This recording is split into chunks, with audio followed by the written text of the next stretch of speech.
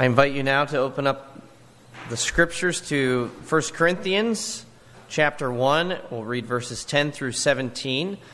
If you don't have a Bible with you, that's okay. You can follow along in the Bible that's provided for you in the pew rack, page 953.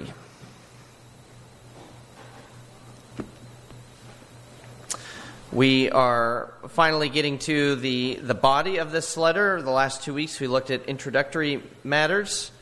And I mentioned a couple weeks ago when we kind of did a survey of 1 Corinthians. It was an epistle that you can outline by the various problems that Paul has to address within this church. And we get to that first problem that he addresses tonight, which is disunity. And that takes up really the first, about the first 4 chapters of this epistle. 1 Corinthians chapter 1 and verse 10. I appeal to you, brothers, by the name of our Lord Jesus Christ, that all of you agree, and that there be no divisions among you, but that you be united in the same mind and the same judgment. For it's been reported to me by Chloe's people that there's quarreling among you, my brothers. What I mean is that each one of you says, I follow Paul, or I follow Apollos, or I follow Cephas, or I follow Christ. Is Christ divided? Was Paul crucified for you? Or were you baptized in the name of Paul? I thank God that I baptized none of you except Crispus and Gaius, so that no one may say that you were baptized in my name. I did baptize also the house of Stephanas. Beyond that, I do not know whether I baptized anyone else. For Christ did not send me to baptize, but to preach the gospel, and not with words of eloquent wisdom, lest the cross of Christ be emptied of its power. We look back at verse 11. It's been reported to me by Chloe's people that there is quarreling among you. We do not know who Chloe is, who her people are, or how they got to Paul. But we know that they did reach Paul, and they had a report, and that report was not encouraging.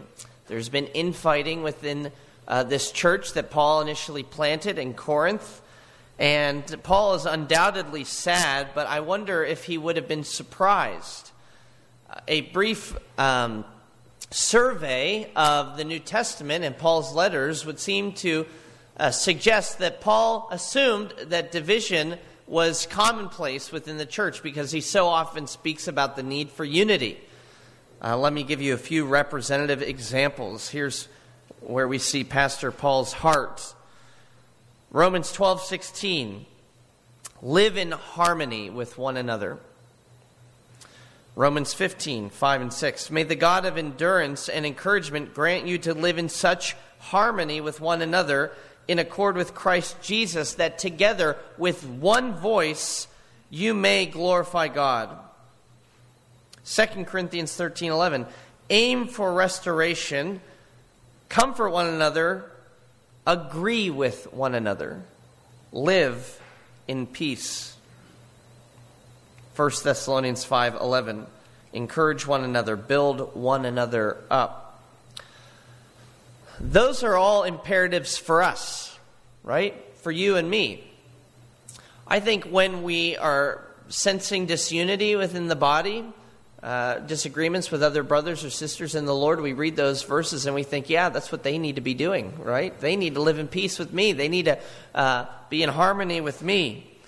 We read these passages, we think of the responsibilities that others have towards us, but we neglect the responsibility that we have towards others. This is what Richard Baxter, Puritan minister in England, said so long ago, and I think he's absolutely right. He's writing on the need for Christian unity. That was the title of a treatise he wrote. And he says, I dare presume to take it for granted that all of you that hear me this day would fain have divisions taken away, and would have unity and concord and peace throughout the whole world, but you little think that it is you, and such as you, that are the hinderers of it. I think that's absolutely right. We rarely think we're the reason that there are divisions in the church. It's always somebody else. Well, maybe that's how the Corinthians felt regarding Paul's letter. He's speaking about there are divisions among you, and they said, yeah, Paul, there is, and it's these other people that I'm stuck with in the church. They knew things aren't going well, but they didn't think they were the problem. It's always easy to point the finger at another group in the church and blame them for schisms, or point the finger at another person or individual or elders or your leader and say, well, if they weren't doing this or if they would behave differently, we'd all get along. But notice what Paul says in verse 10. I appeal to you, brothers, by the name of our Lord Jesus Christ. He's backing up this exhortation with the authority of the Lord and Savior. This is about as strong as you can get for an apostolic exhortation. By the name of Jesus, that all of you agree. Not that you make some other people agree, but that all of you agree. That all of you commit yourselves to this work of agreement and concord and peace and unity. The goal Paul has here is for the Corinthians to share together, he says, in one mind and one judgment. That is, to have one purpose, that they would have one mission. Well, why aren't they getting together? What are they divided about? What is the cause of division? That's the first thing I want to consider with you, the cause of division. Before, Lord willing, we'll get in a few minutes to the cure for division. First, what's the cause of division? And sadly, it's that in the Corinthian church, they have bought into the cult of personality. They had bought into the cult of personality. That is, they had begun to believe that the most important thing about them is the person that they followed. The most important thing was the name that they had on their bumper sticker, or the name that was on the sign that they put in their front yard.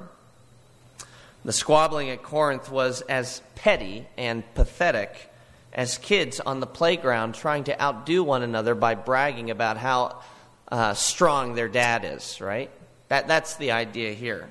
You know, my dad can bench press 1,000 pounds. Oh, yeah, well, my dad is, beating up lions and tigers. Oh, yeah, well, my dad. I mean, is that not what you hear when Paul is saying? Some people are saying, well, I follow Paul. I follow Apollos. It's that same mentality that you see on the playground. Well, my dad can do this. My dad can do that. David Strain, a pastor in Mississippi, says that these teachers became, quote, the grid through which they measured every other ministry and everybody else's Christian life. The grid through which they evaluated everybody's Christian life and whether or not they were faithful or faithless was who did they follow. So it's interesting, the divisions in Corinth aren't about doctrine, right? They weren't having theological disagreements. There are no false teachers creeping in like Paul will deal with in other churches. In fact, all four leaders that are mentioned here in verse 12 are legitimate and faithful teachers. Paul has nothing bad to say about them. He doesn't have anything bad to say about Apollos. Apollos is the one who will keep coming up throughout the letter. If you flip the page, you look at chapter 3, you'll see that Paul admires Apollos. In verse 6, I planted, Apollos watered, but God gave the growth. He recognized Apollos did something there at Corinth. He watered. That's good. Paul doesn't have an issue with Apollos. He doesn't have an issue with Cephas or Peter. The teachers themselves are not the problem. The way that the Corinthians are latching on to their teaching is what the problem is. And the other thing that's interesting is all four of these people would have been teaching the same thing. They're all sound teachers. They're all on the same page. So they're not just latching onto their teaching as much as the way they taught, their style, their personality. And so you get these different parties that have formed in Corinth. There's first the Paul party. I wonder if you belong or have at one time belonged to a Paul party. These are the stalwart defenders of what the Corinthian church was built upon, right? Paul was the church planter, and these people are standing by their original pastor. They don't want anybody to forget what they used to be and what made them and the things that they stood for. These are the good old day members who make a fuss when a new pastor comes into town and dare do something different than the predecessor. Right? The Paul party says, we had a way we do things, and it needs to be that. Well, then there's the Apollos party. Who's Apollos? Well, we find out a little bit about Apollos in the book of Acts, chapter 18. We learn that he was an eloquent man. He was fervent in spirit. He was competent in the scriptures. He spoke and he taught accurately. the things concerning Jesus, and he eventually makes his way to Corinth. And there we're told that he greatly helped those who through grace had believed. Acts 18:25, he powerfully refuted the Jews in publicly showing by the Scriptures that Christ was Jesus. Amen. Thank you for Apollos. This is wonderful. He's a skilled speaker. He's a dynamic and passionate expositor. And the church of Corinth was richly blessed through his ministry. But he's still the new guy, especially compared to Paul. He's the cool hip intern that everybody liked better than the aging senior minister. We show up to hear the intern preach, maybe not so much this guy we would like to retire. Paul is boring and unpolished, but Apollos he's fun to listen to. They liked Apollos. Well, then there's the Cephas party, or Peter, right? We're talking about the apostle Peter. What do you think united these individuals together? What was the platform of the Peter party? I think that there could be at least two things. One would be that, based on stuff we read in Galatians, Peter maybe made a stronger emphasis for Jewish heritage, and maybe they like that, so maybe he's bringing to Corinth this idea of returning to some of the Hebraic way of doing things. I'm thinking that it's probably more likely what people rallied around was the fact that of the names listed here, he was the only one who was an actual original disciple with Jesus. He actually knew Jesus. And so to come alongside Peter and say, you're following Peter is to say that you know someone who has a connection to the Savior that makes his ministry more legitimate than anybody else. Well, either way, that party's platform has nothing. And the last mentioned, right, at the end of verse 12, I follow Christ. Now, that one's really interesting, isn't it? Because the way it's structured, Paul seems to be putting down people who say this, right? I hear there are some people who say, I follow Paul and Apollos and Peter, and then in the same breath, or I follow Christ.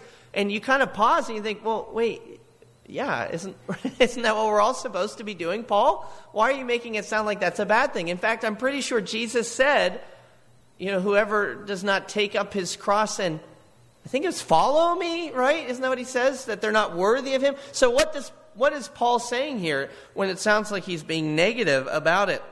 Well, some people have actually suggested that Paul is making a personal declaration. And in that sense, it would read like this. You all say, I follow Paul, Apollos, and Cephas. I say, I follow Christ. And that's what implicit, that's what I want you to say too. In the Greek construction, it doesn't seem like that is legitimate. It seems like there is a list here, and it's meant to be read the way we have it translated. So, I follow Christ is just another option there at Corinth, along with the others.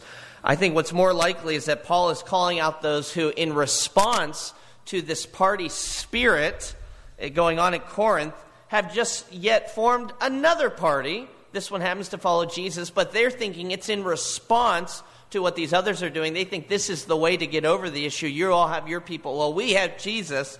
But what does that mean? Well, that means they're not actually interested in following Jesus. They're interested in using Jesus to make themselves stand higher than their fellow church members. Kim Riddlebarger explains it really well. He says this, that Christ has been reduced from the head of the church to simply the leader of another faction.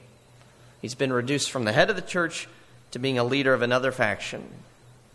And so, what is the cause of disunity or division in Corinth? It's nothing more complex than this. They were cliquey. They had cliques. That's it. You get them in middle school and you get them in the church, sadly. We are not immune to them here at Community.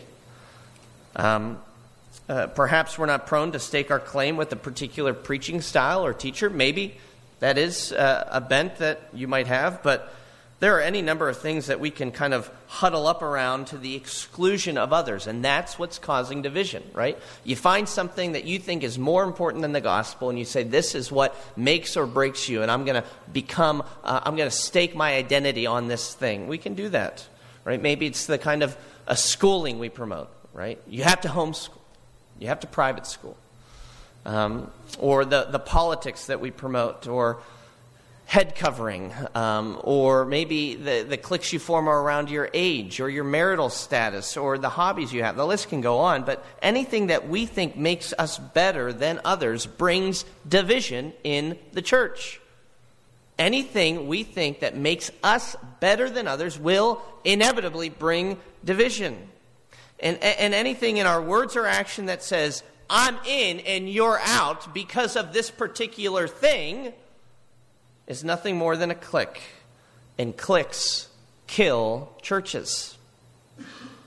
Cliques kill churches. And so are you in a clique? Do you have that impulse in you? Let me answer that question for you. Yes, you do. We all do. That's just part of our fallen nature. We like to find people who share in our interests. That is not wrong. That is not sinful. Here comes the sinful part. We find people who share interests, and then we put down everybody else who doesn't share those interests. We exclude others. There's the sinful part. And so that's something to keep in mind, isn't it, brothers and sisters, as we have opportunity to fellowship with one another after the services? Who are you with? Is it always the same people? Are there others who are wanting to get to know you and want to be friends with you, but they feel like they're on the outs and you're putting them down? Who do you sit with at fellowship meal? Who do you look for when you're looking for people to interact with? Are you seeking to promote unity and harmony in the church, or might you be, even unwittingly, and I'm sure that is the case most of the time, unwittingly causing division? So, what is the cause of division? In Corinth, it is cliques. And where the cause of division is this party spirit, this cult of personality, Paul, you'll notice in verse 13, gives them 3 questions. And these questions are meant to draw out the foolishness of their cliques, the foolishness of this party spirit, and get them looking for something better, something more. So there's 3 rhetorical questions to point out the folly of their factionalism. So secondly, we saw the cause of division. Here are the questions of division, the questions that arise from division. Number 1, you see in verse 13, is Christ divided? Literally, is Christ parceled out? Is Christ parceled out? No. The answer, of course, is no. The answer for all of these is no. Christ can't be parceled out and so that each faction has a little bit of Christ. You either have the whole Christ or you have no Christ. You either have the whole Christ or you have no Christ. David Pryor is a late British minister. He speaks of the incoherence of a common phrase, wanting more of Christ. Maybe you've said that. I know I've said that. I want more of Jesus. And he says that saying actually makes no sense.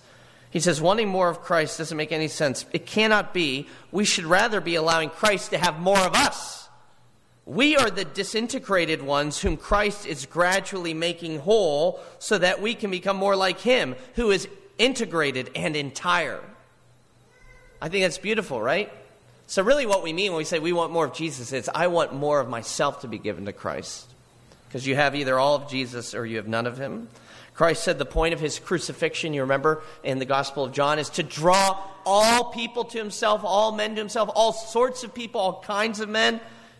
Not certain types, but all people are brought together as one in the gospel. Is Christ divided? No, he cannot be. That's not the point of the gospel. The point was to draw all people to himself. Anything less is a misappropriation of the gift of the gospel. Another question, was Paul crucified for you? I think Paul's being very polite here. He could have said, was Apollos crucified? Was Peter crucified? But he takes himself as sort of uses himself as a stand-in for any other teacher that the Corinthians might follow. And he says that there's such a foolishness in doing this with any mere mortal and following them, saying, I'm all about Paul, or I'm all about this teacher, because no mere mortal has put an end to sins. Paul didn't do that, right? And Peter didn't do that. Why does he ask that question? Was Paul crucified for you? Because he's getting at the fundamentals of our faith, the fundamental of our faith, right? Our entire faith is built upon the atonement of Jesus Christ. not the atonement of Paul or Apollos or Peter. Since Paul did not die for the Corinthians, why are they acting like he did? Paul's saying, I'm not that important. That's a really refreshing thing to hear somebody in leadership say. I'm not that important. And I think Paul would have heartily approved of Luther's reaction. Maybe you've heard this story when Martin Luther, the great reformer, found out that certain people were being called by his name, and we still do that today, the Lutherans. Do you remember what Martin Luther said in response? He says, "What is Luther? The teaching is not mine, nor was I crucified for anyone. How did I, poor stinking bag of maggots that I am, come to the point where people call the children of Christ by my evil name?" Luther's saying, I'm not that important. I wasn't crucified for you. That's what Paul's saying. I'm not that important. I was not crucified. And then the last question, were you baptized in the name of Paul? Again, the answer, of course, is no. And this question is very similar to the previous one. Faith in the death of Christ is what brings us into Christianity, but then it's baptism into the name of the Father, Son, Holy Spirit that brings us into the church. The church is God's people. That's why we're baptized into His name, right? The one who does the baptizing is not all that important at all. Baptism is about our identification with God. It's not about our identification with your pastor or your denomination. That's why the Westminster Confession very helpfully asserts this on the chapter on the sacraments. It says, the grace which is exhibited in or by the sacraments is not conferred by any power in them. Neither does the effectiveness of a sacrament depend upon the piety or the intention of him that administers it, but upon the work of the Holy Spirit. That's good news. Baptism does not point to the person who administers it. It points to the God who's making a promise in it. And that's why Paul goes on to say he's glad that there weren't a whole lot of people that he baptized, and therefore they can't point back to their baptism and say, well, here's what I've got on you. The Apostle Paul baptized me. He said, I'm so glad that I only baptize Stephanas, or I only baptize Crispus and Gaius, right? And then he's like, oh, whoops, I forgot another family. And then he's like, actually, I'm not sure how many more people I've done. But you see the point that Paul's making, right? I'm glad that wasn't the aim of my ministry. What's the aim of Paul's ministry? He gives us in verse 17, and along with it, he tells us the cure for division. They're the same thing. Paul's aim in ministry and what will cure this divided church, it's all there in verse 17, and the answer is simply this. It's preaching Jesus Christ. Preaching Christ and nothing but Christ. For Christ did not send me to baptize. That Paul's saying that's not the point. That wasn't the main focus. What is the main focus, Paul? But to preach the gospel, and not with words of eloquent wisdom, lest the cross of Christ be emptied of its power. And so it is a return to Paul's message, not a return to Paul that is going to fix this church. A return to his message. It's the very thing that constituted the church that will cure it. And notice what kind of preaching Paul speaks of here. He's talking about simple and clear preaching. He says, not with words of eloquent wisdom, otherwise or else, lest the cross of Christ will be emptied of its power. Why does Paul make that comment, do you think? Well, in that Hellenistic Greek culture, there was a preoccupation with gifted storytellers. They didn't have TV or streaming, so what you did for entertainment was you would go to the public hall and you would sit down. You would listen to a gifted storyteller.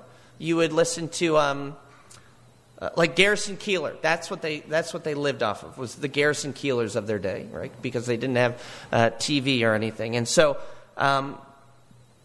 Paul recognizes that's what tickled their fancies in Corinth generally, and that would be true within the church as well. And that's what they would want in a preacher, somebody who could entertain them.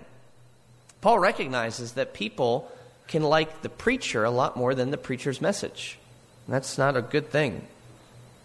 It was in the 1800s. there was a woman who was blessed to have, and this in Scotland, the Reverend Ebenezer Erskine come and preach at her church. He was a guest minister, and Erskine was a great theologian and minister, and we have seminaries named after him now. And she was so moved by the preaching. She did not know he was going to be coming to speak, and so she just shows up at church on regular Sunday, and they have this gifted guest minister. And so moved was she that the next week she went to his church, right? She wanted to hear him again. And so she leaves her home church. She goes to follow the preacher that she liked. And she says it was a flop. It was one of the worst sermons she ever heard. And she went up to tell him that afterwards. Please don't do that later today. Email me on Tuesday. Don't do it right there on Sunday night, okay? But that's what she did. She said, "What's the deal, Reverend Erskine? You came to my church last week, and you gave the greatest sermon I ever heard. And then this week I come, and there was nothing." And here's his reply to her. "Madam, the reason is this. Last Sabbath, you went to hear Jesus, but today you've come to hear Ebenezer Erskine." That makes all the difference. What are you here for? What are you here for? You see, if preaching is about the preacher's skill or ability or charm, the cross will be emptied of its power. If you're coming to hear a mere man, then you won't hear your Savior. It's not that, now when Paul says the cross is going to be emptied of its power, he doesn't mean actually that the cross suddenly becomes powerless, but rather that people won't see the power of the cross. It will be obscured. The herald will be obscuring the view of the king who sent him. Preaching is not meant to do that. When preaching becomes about entertaining jokes or quaint illustrations or feel-good stories or self-help tips, then you don't see Christ anymore. You don't see Christ. And if he's no longer seen, it's because he doesn't send that kind of preacher. Paul says that he was sent, right? Christ did not send me to baptize, but he sent me to preach the gospel. And when Christ sends somebody to preach, he sends them so that they would see him.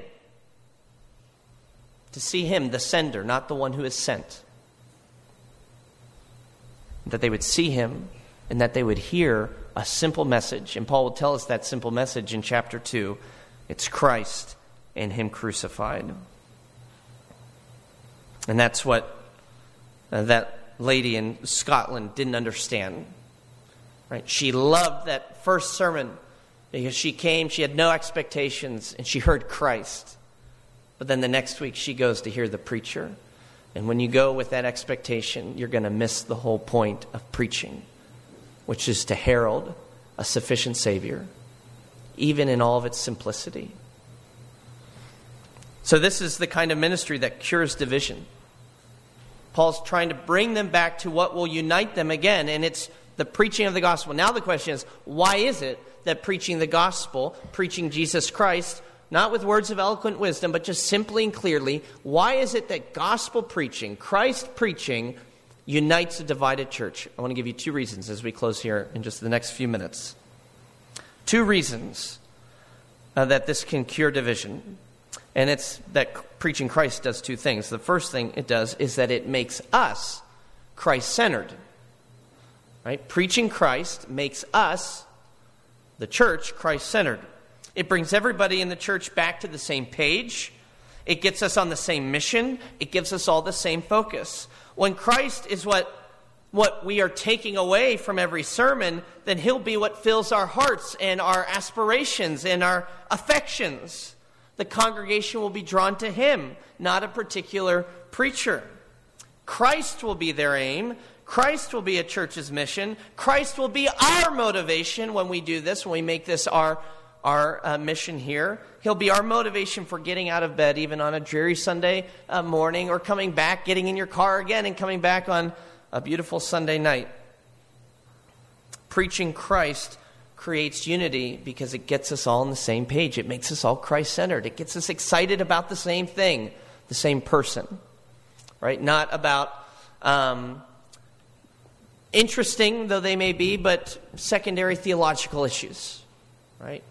Or social movements of the day. We get excited, about the thing that matters more than anything else, and that's Jesus. Preaching Christ cures division because it makes us Christ-centered, but the second thing it does is it also makes us Christ-like. Makes us Christ-centered, but it makes us Christ-like. That is to say, gospel preaching does something that nothing else can do, and that is it changes hearts. It changes our hearts. It conforms us by the Spirit's power to be more like the Savior who is being heralded. It's actually a supernatural thing that's taking place in this very ordinary. Somebody just walked in, they see what's going on, and we say, something supernatural is taking place right now. My heart's being changed. And they're like, no, it looks like you're sitting and just trying to keep the kids quiet while that guy up there's talking at you. And we're like, yeah, and my heart's being changed through it. How? The Holy Spirit works through the preaching of the Word to convict sinners, to convert sinners, to build sinners up. This is how He does it. Why does He do it this way? So that nobody else can boast in the presence of God, because it's such a simple, ordinary act. We can't say, well, it's because of all the work I put into it. It's because of all the money I gave to it. No, it's because I sat there and the Spirit opened my heart to receive His message. And my heart's changed. So now I become more like Christ. And that makes us more unified. If we're Christ-centered, we're on the same page, you see how divisions would melt away. Well, when we're Christ-like, now we handle divisions differently, don't we? If we have the mind of Christ, if we have the character of Christ. Here's what a recent book on church culture said. It says, the doctrine of grace creates a culture of grace. In such a church, the gospel is both articulated at the obvious level of doctrine, like preaching, but embodied at the subtle level of vibe and ethos and feel and relationships and community. And in a gospel-shaped church, for starters, people are honest in confession, they bear one another's burdens, and they seek to outdo one another in showing honor. And so do you see how people who live like that would also live as one? Do you see how that can only come through preaching Christ and nothing but Christ? And preaching Christ in a way so that people actually see Christ in simplicity and sincerity, not in eloquent words of wisdom, but they see Jesus and they see His heart, they see His character, they see how He was meek and how He was humble, how He was gentle, how He was compassionate.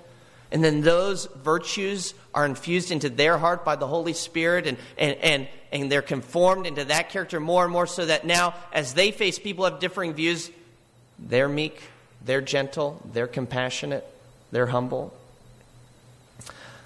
That is, by God's grace, what I hope we do here at Community.